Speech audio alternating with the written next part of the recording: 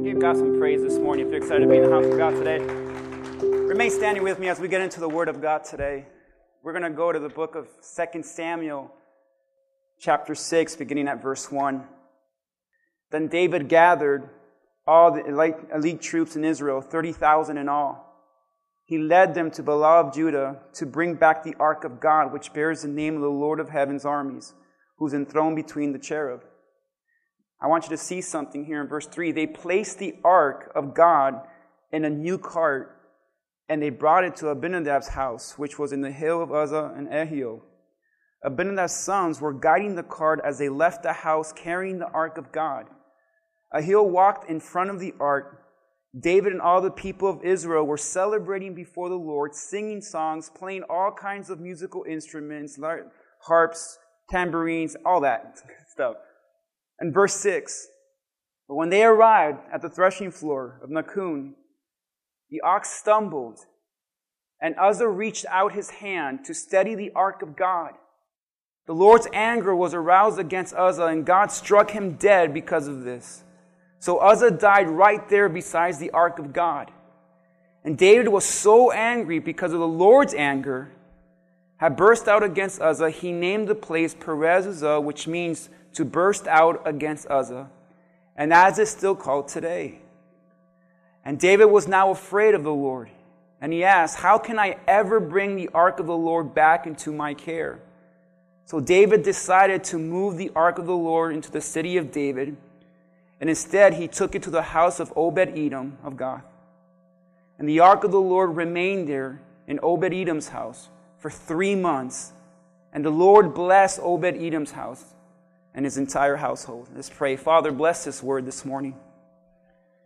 Father, as we speak your word and as we really just begin to study your word, I would just pray that you would guide us and lead us and show us, Lord, what it is you want us to learn. And bless those here today or those listening online right now. We just open our hearts to you in Jesus' name. Amen. Amen. You guys can have a seat. We're going to start this brand new series today. And the name of the series is entitled Reset. How many of you feel in times in your life you might need a reset to start over? Or let me ask this better question. How many of you, if you can go back and change a few things in your past, you would right now? Show me your hands. All right, so that's a better way to say it. See, this whole series that we're starting now to reset, when I was thinking about this, it all came to me when I was thinking about my childhood. Now, I'm going to take some of you back. Some of the younger people here, you're not going to have a clue what I'm about to show you under this blanket here. But some of you, we're going to go into this throwback right now. You guys ready? All right, I'm going to reveal it right here. You guys remember this one? How many of you remember these days? All right. How many have no idea what this contraption is? Some of y'all, oh, okay. So, when we were kids, we had this amazing state-of-the-art system called a Nintendo. You guys remember that? And we thought then that the graphics were amazing. And I remember, as kids, we would get this brand new game, and we were so excited, and we had this great expectation. We ran home, and we couldn't wait to play it together. And as we put it in, wouldn't you know that I would think 90% of the time, it never worked, right? And what I love about it is that sometimes it worked, and right when you got to the best level, what happened? It crashed. It froze. Sometimes you were so into this game, if someone came in and walked too hard, it froze and it was over. And we all had that friend or cousin that ran and pressed the button and ran away, right? See, we had some troubled childhoods when we really roughed it back then for entertainment. But see, what I love about this is that I remember when we were kids that every time the game froze or crashed or whatever happened, we developed these ideas of how to get it working. We all had these different methods. So some of you remember this, remember that one? And you took a deep breath and you put it in and you pressed power and you hoped that it worked and it didn't. And then you blew it in here and you blew it there and you were just crazy. Some of you remember just going in and out, tapping it back and forth and see if maybe you got lucky. How many remember the alcohol you used to rub in it? Did you know that right in the back of the game it said, do not put alcohol in the game? But we never listened because we thought our way was better. And what I love about this is that I was online looking at the old instruction book for this Nintendo. And wouldn't you know it says in case the game happens to crash or freeze, the only thing you have to do is press the reset button.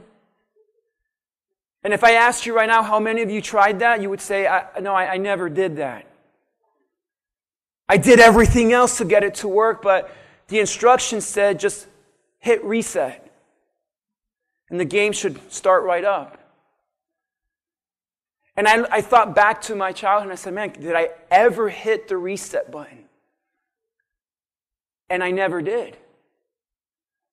But that's why that button was there. I mean, there's a power button and there's a reset button.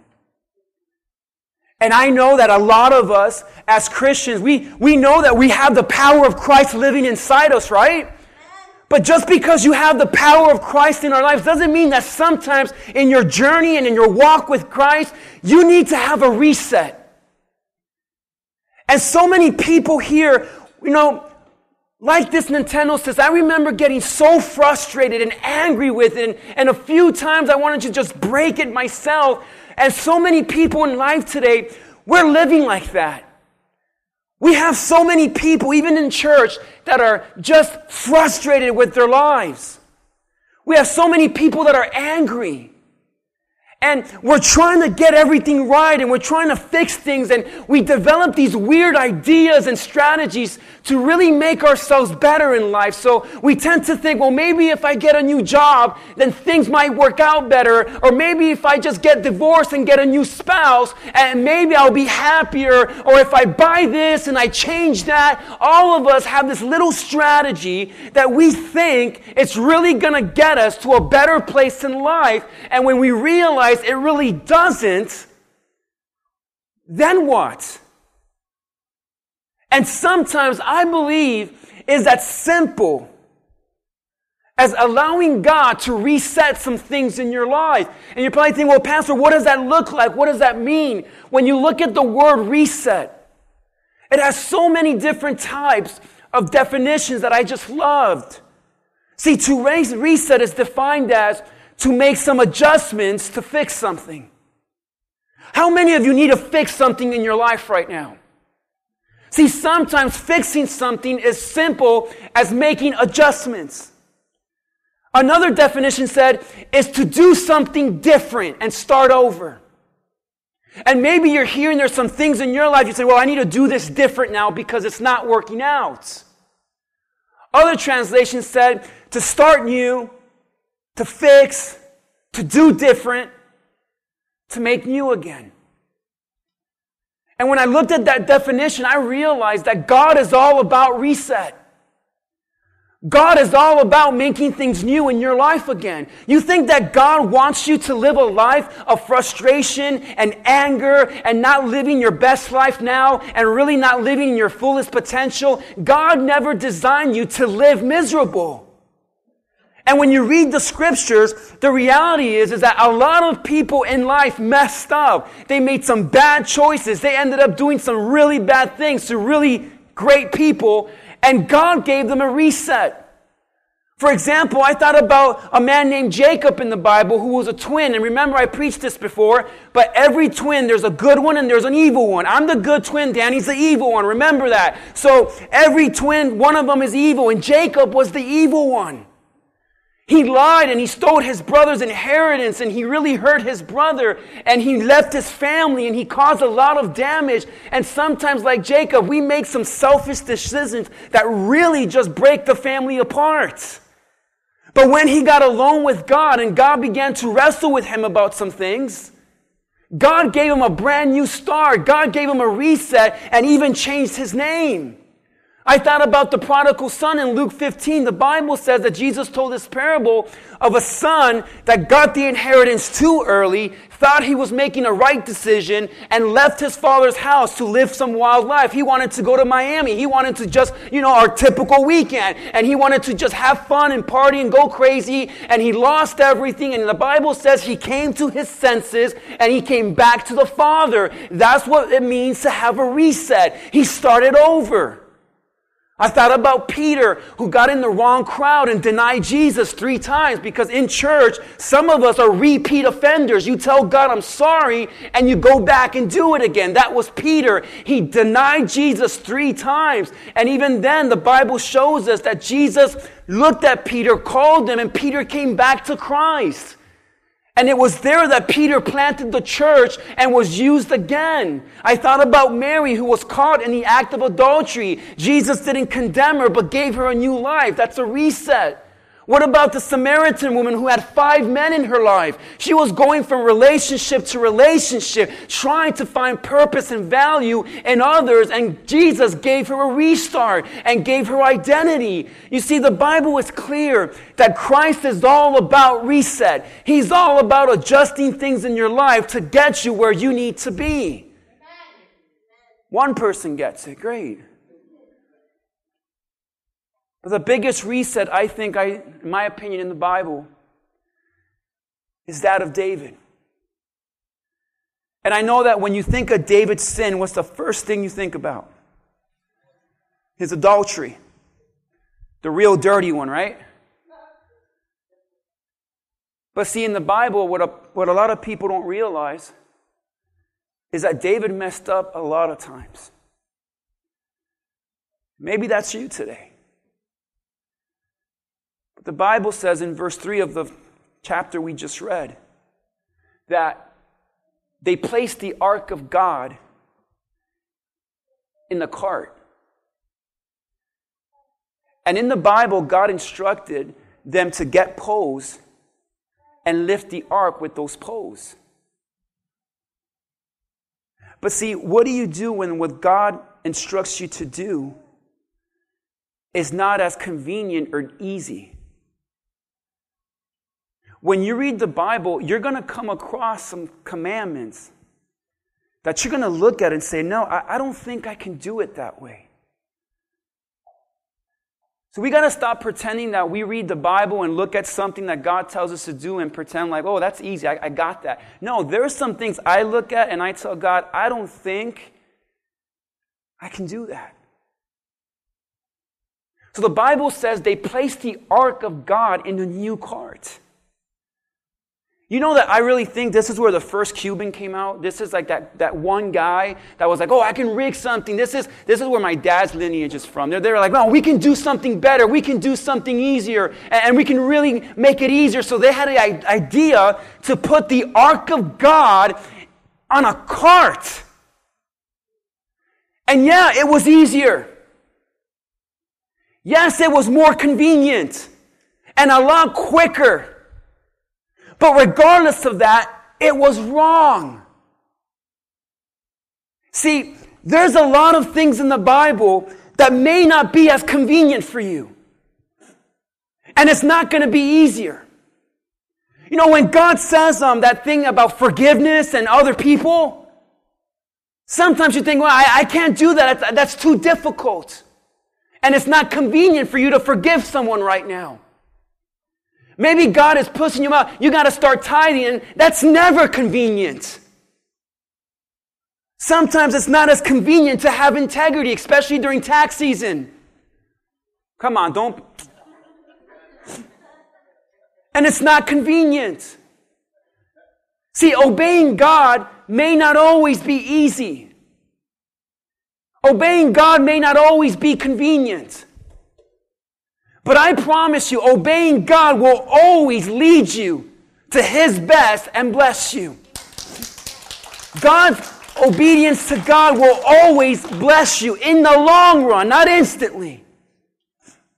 And like David, I believe that we have received instruction on how to live this life. And God has given you this book to really guide us in every area of your life. But the reality is, we tend to look at this as God being a killjoy, a burden.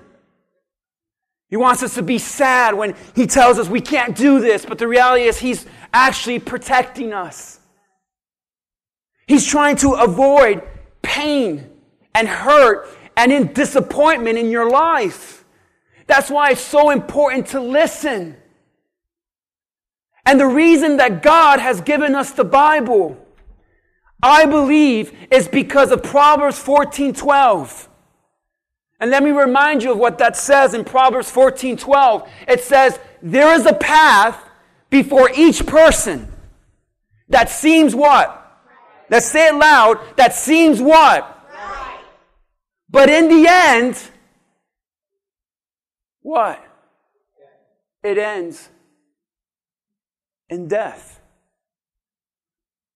When I look at that verse, I think about some of the worst choices I've made were the best ideas I've ever had. Can I get a witness? Let's look back. I want you to think about some really stupid things you did this weekend, last year, whatever. Think about the worst thing. Don't be like, I can't think of any. I'm so holy. And you know that decision you're thinking of right now, at one point in your life, you said, man, I should really do this.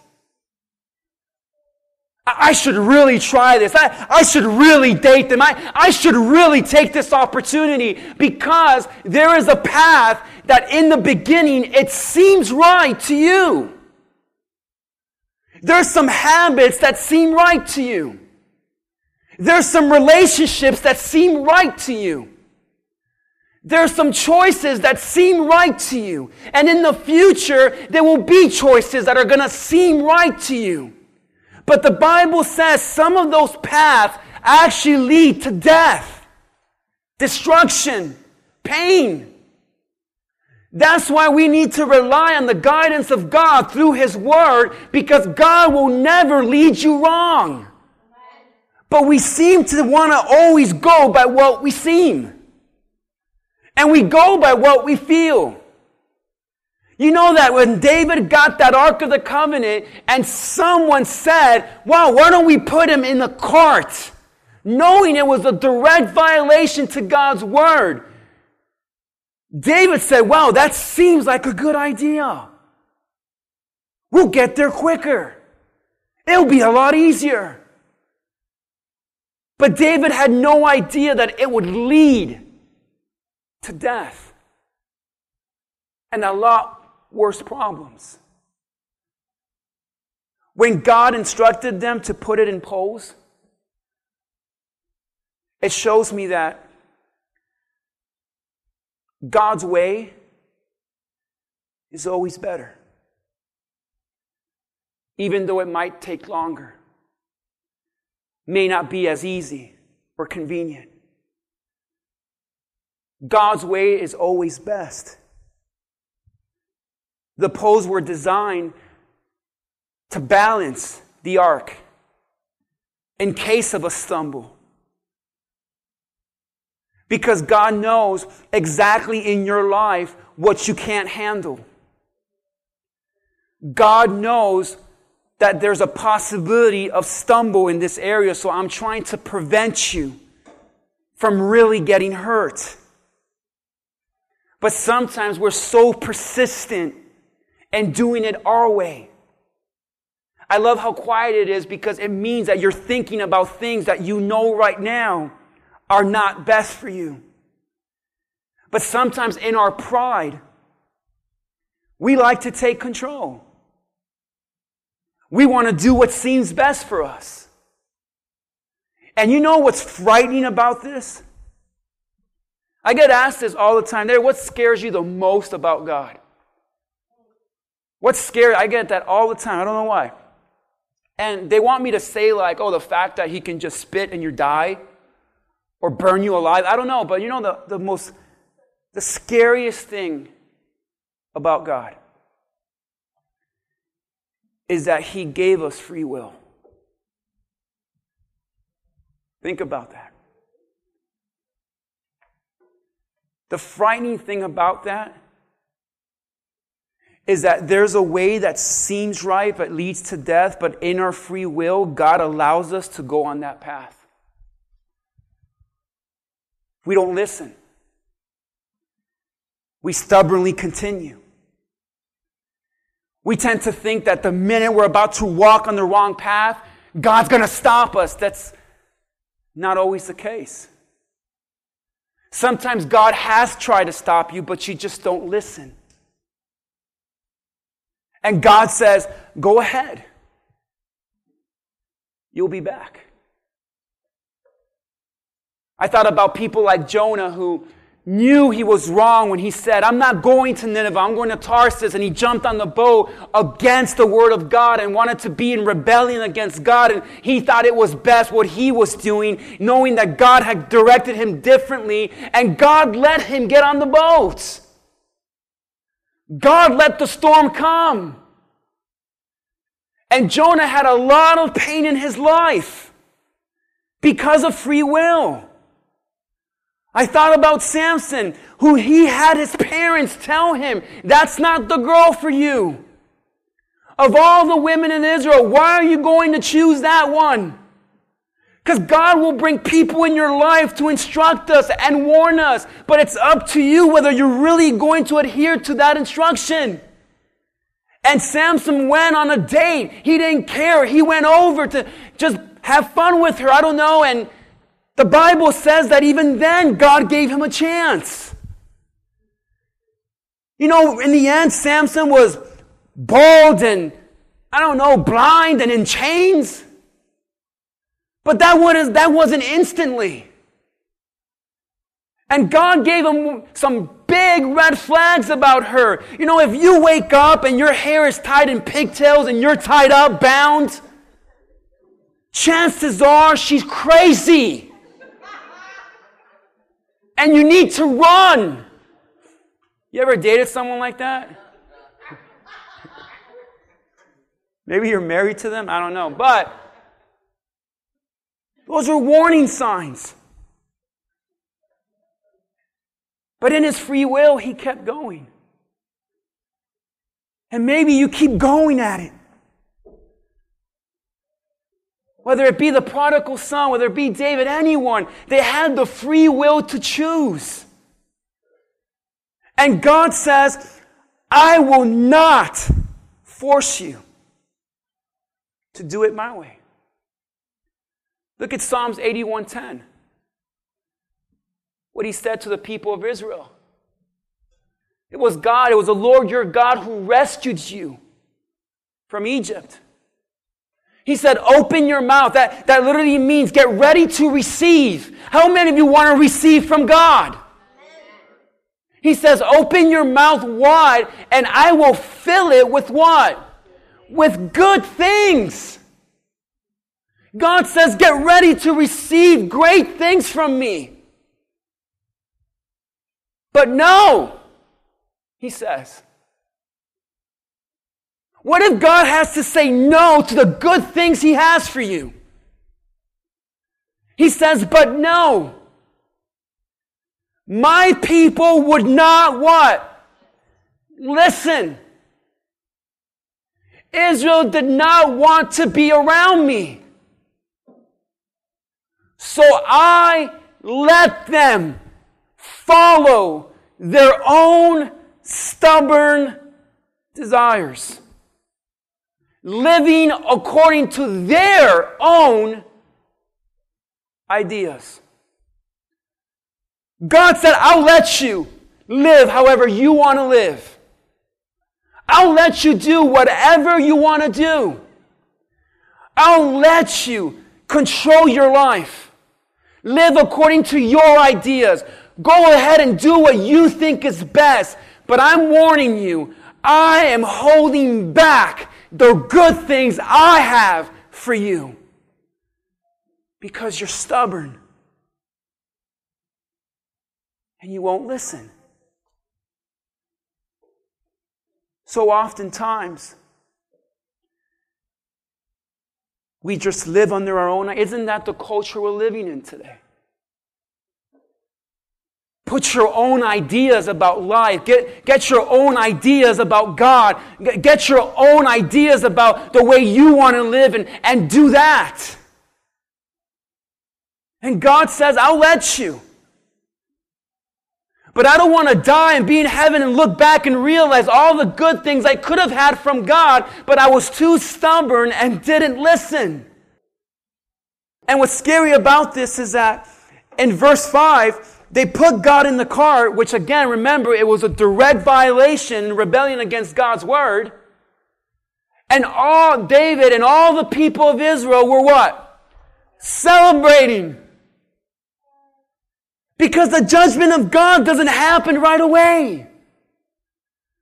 So all the people were celebrating before the Lord. This is crazy. But did you know you can be in sin and still be in church worshiping God? Did you guys know that? Not you guys. I know you guys aren't like that. But I want you to notice this, because this is the time we're living in. We're living in an era where in church today, there are people living in deliberate sin and rebellion towards God, but Sunday morning they come together and they're celebrating Him. The Bible says that the worship team came out, singing songs and playing all the musical instruments. So it leads me to believe that if I were there and I looked at all this, I would say, man, what a great godly person. Look at that group of people singing and worshiping God. They must be so close to the Lord. They must be living so great with God.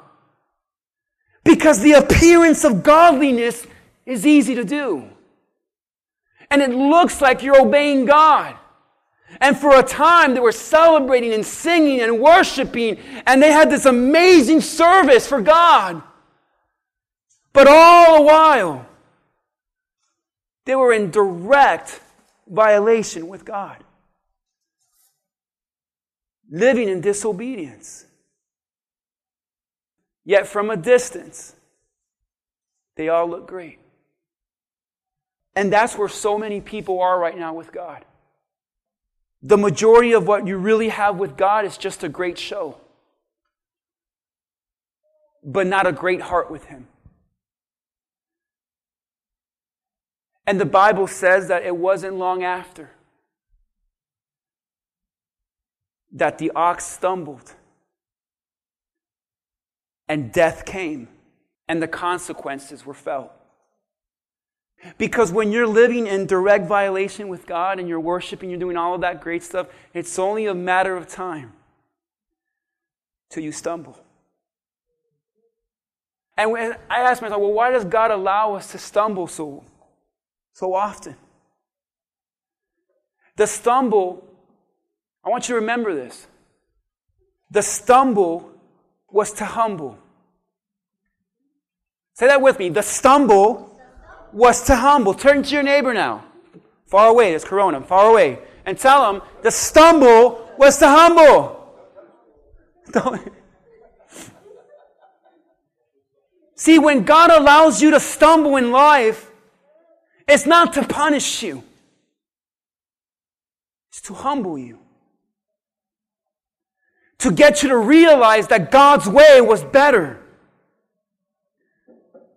And if you want to reset in your life, you have to learn how to handle your stumbles. A lot of us get it wrong because when we stumble because of our choices, we tend to reflect that on God as God saying, He hates me, He's mad at me, He wants nothing to do with me. But the truth is, when God allows you to stumble and fall and really allows consequences, it's to humble you and get you back on the right path. That's all it is. And when they stumbled, Uzzah reached out and tried to grab the ark of God, and he died. Because the greatest form of pride is thinking you can help God. And when Uzzah tried to reach out and help the ark from falling, remember that ark represented God. And the reason he died instantly is because that was a demonstration of pride. To think that you can help God. that you can save God. So today you're between two paths, pride or humility. And if you're living in pride, the stumble comes to humble. But what happens is I've seen so many people stumble and they handle it wrong. Look at verse 8. The Bible says that after all of this happened, David was angry with the Lord. David was angry with God. He handled the stumble all wrong. See, a lot of times when our lives are a mess, we get angry with God. Not realizing that sometimes we are where we are because of our choices, not God. But David took it out against God. He couldn't believe that God killed Uzzah. He couldn't believe this, and he never stopped to realize, man, this is my fault. I did this. Why? Because prideful people get angry with God. Because prideful people never apologize, do they? Prideful people always point out the wrong and never the wrong in them. And David in his pride got angry with God. And as a pastor, I see this all the time. People sit down with me for counseling and they're just telling me how angry they are with God. And this happened and that happened and I lost this and I lost that. And pastor, where was God in all of that? And I stopped them and I realized and I tell them, don't you realize all of that happened because you chose to do this?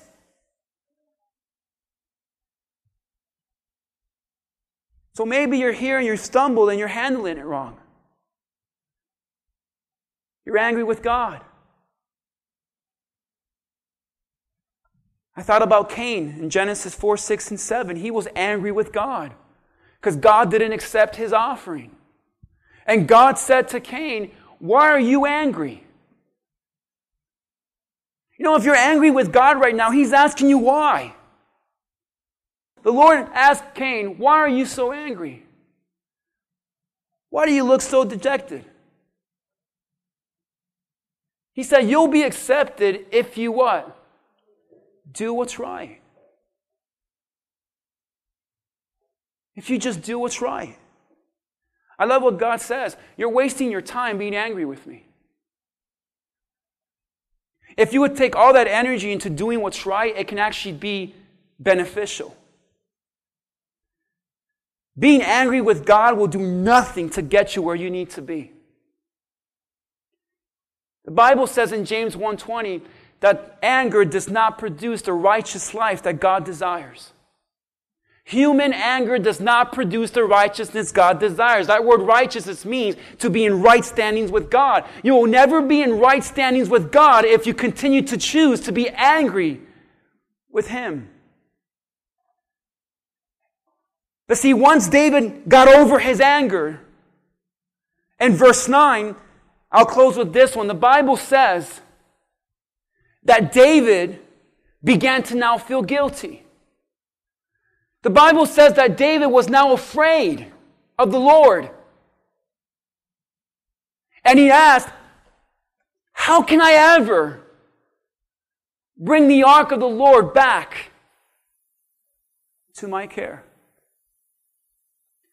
See, when you stumble, David demonstrates that people react one of two ways or sometimes both, like he did. Sometimes we do get angry with God. And we realize that's pointless. But sometimes when we stumble, I think we get angry towards ourselves. David's anger now turned to guilt and condemnation. Condemnation is the constant reminder of your failure.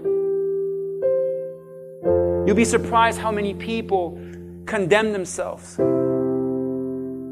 because of their choices and what they did in their past.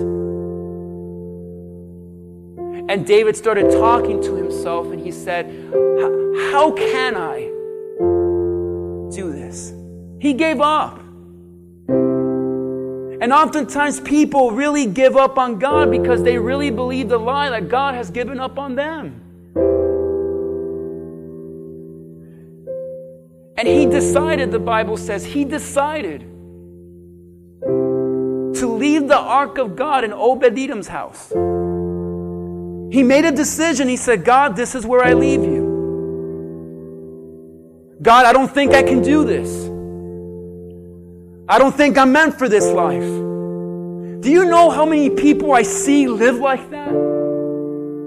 They say, God, this is where I leave you, God. I don't think I can be a Christian. I don't think I can live right. I don't think I can live pure. I don't think I can do what the Word of God says. I don't think I can do the church thing. I don't think I can do this. And the truth is you can't. But with what? With God, all things are possible. But see, that's why the devil tries to convince you to leave God behind. Because then the possible will be impossible. And guilt gets you to turn your back on God. I wonder if you're far from God today, where you last left Him. You last left God in the worst decision of your life. You last left God where you were most guilty. And you can be in church right now like you are. You can be listening online like you are right now. And it doesn't mean you're close to God. And you've made that decision to kind of just backslide and stray from God because you convince yourself, I can't do this. And you're angry with yourself. In 3 months, David left God behind. And one day, he's looking through Facebook and he sees Obed-Edom's Facebook page. He sees his Instagram. He says, man, Obed-Edom's getting blessed. And ever since I left the ark at his house, he's been flourishing. And man, God's been doing awesome things in his life. And David realized, wait a minute. I'm supposed to have that. You see, sometimes God will put people in your life and your path that are more blessed than you are. And I don't think it's because God wants to hurt you or make you jealous or any of that. I think that God puts people, at least in my life, that are highly blessed more than I am, to remind me that if I did it for them, David, I can do it for you. But sometimes we look at people like Obed and we think, well, why them, God? And that's not fair, whatever. But listen, God was telling David, I can bless you more than that. Because the God of Obed-Edom is your God too. The God that blessed that person is your God too. The God that healed them is your God too. The question is, will you get back on His path and His plan and allow God to give you a reset and make adjustments to get you where you need to be? In verse 12 and 13, David realizes here that God had blessed Obed-Edom's household. And everything he has was because of the ark of God. So David went there. David went back. And I think it's messed up, but he just took it from him. And this time, he celebrated. You know, the greatest worship God receives is when you worship Him in spirit and truth. When you worship Him and you're living in right standings with Him. And David made a decision that you can make today. You can say, God, I need a reset. I've been prideful. I've been stubborn. I've been doing it my way, and you have let me. And I am stumbling. I am hurting others. I don't know what I'm doing. I don't know what I'm thinking. I don't know where I'm going. I just need to stop. I need to reset, God. And the first thing I need to do is come back to you. This is why David wrote Psalm 30, verse 5, one of the most popular Psalms we quote, but we don't know the context of why he wrote it. David said, because of this incident, his anger lasts only a moment. Can we praise God for that for a moment there? His anger lasts for a moment. But his favor will last a lifetime. Weeping may last through the night. Come on, you're going to go through a season where you're weeping because you know you're living the consequences of your choices. That means that during those 3 months that David was apart from God, he just wept. He lived in guilt.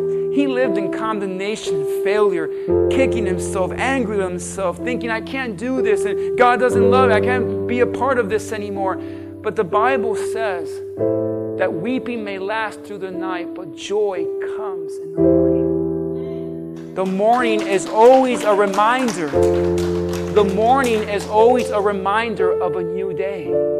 Isn't that a reset? So David says,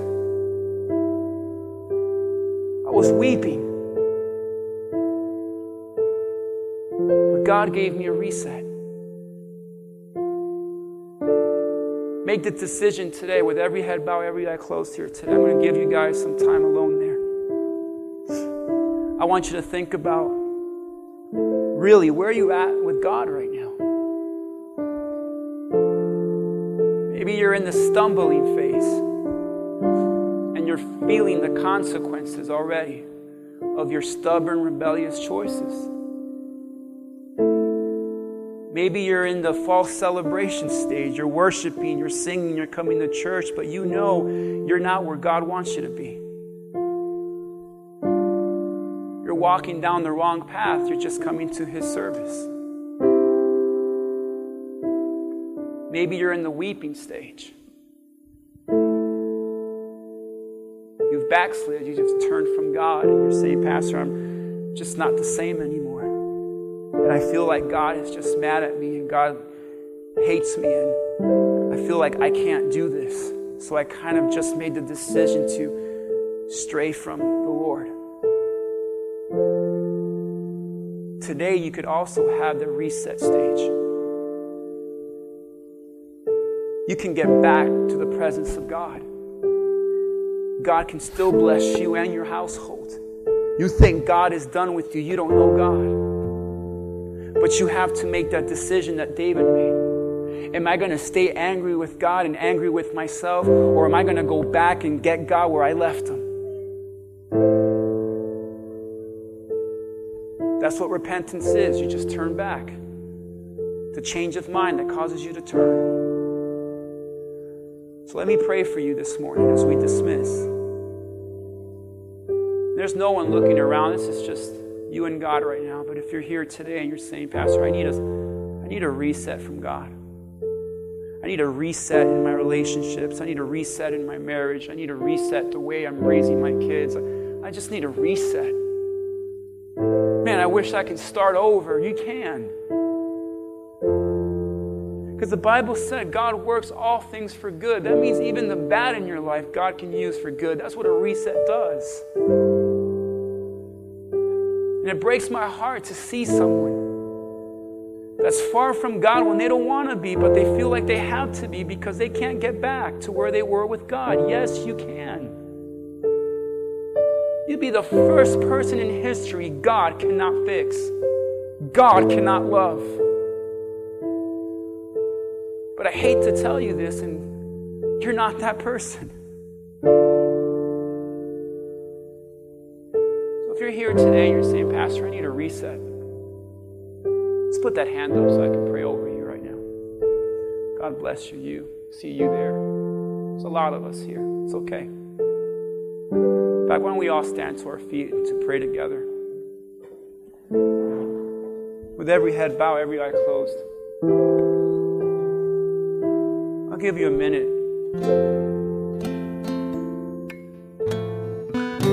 to just really think about where you're at in your life right now. Think about the choices you're making, the people you're hurting. I love it because David's sin killed Uzzah, not him. And your sin may not be hurting you, but it's hurting the people that love you. And I don't know who I'm talking to. That was for you right now. I want you to pray this from your heart. Just say, Lord, I'm stumbling, and you fill in the blank. In what area of your life are you stumbling? Are you saying, God, I can be a better person in this area? Tell God right now, He already knows.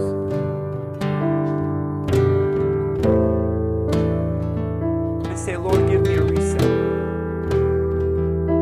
Get me back on the right path. Father, I thank you for this service today. In the midst of all this chaos and coronavirus and all of that, you're still resetting lives. And I pray for those now that will experience a reset. For those who are getting back to your presence. For those who need to make better decisions, Father, we know that what seems right to us may actually end up destroying us. So, Father, we pray and we humble ourselves before you, knowing that you know what's best for us. Forgive us for our pride, thinking that we can call the shots in our lives. And like David, help us to make that decision to put you first again. We love you, Lord.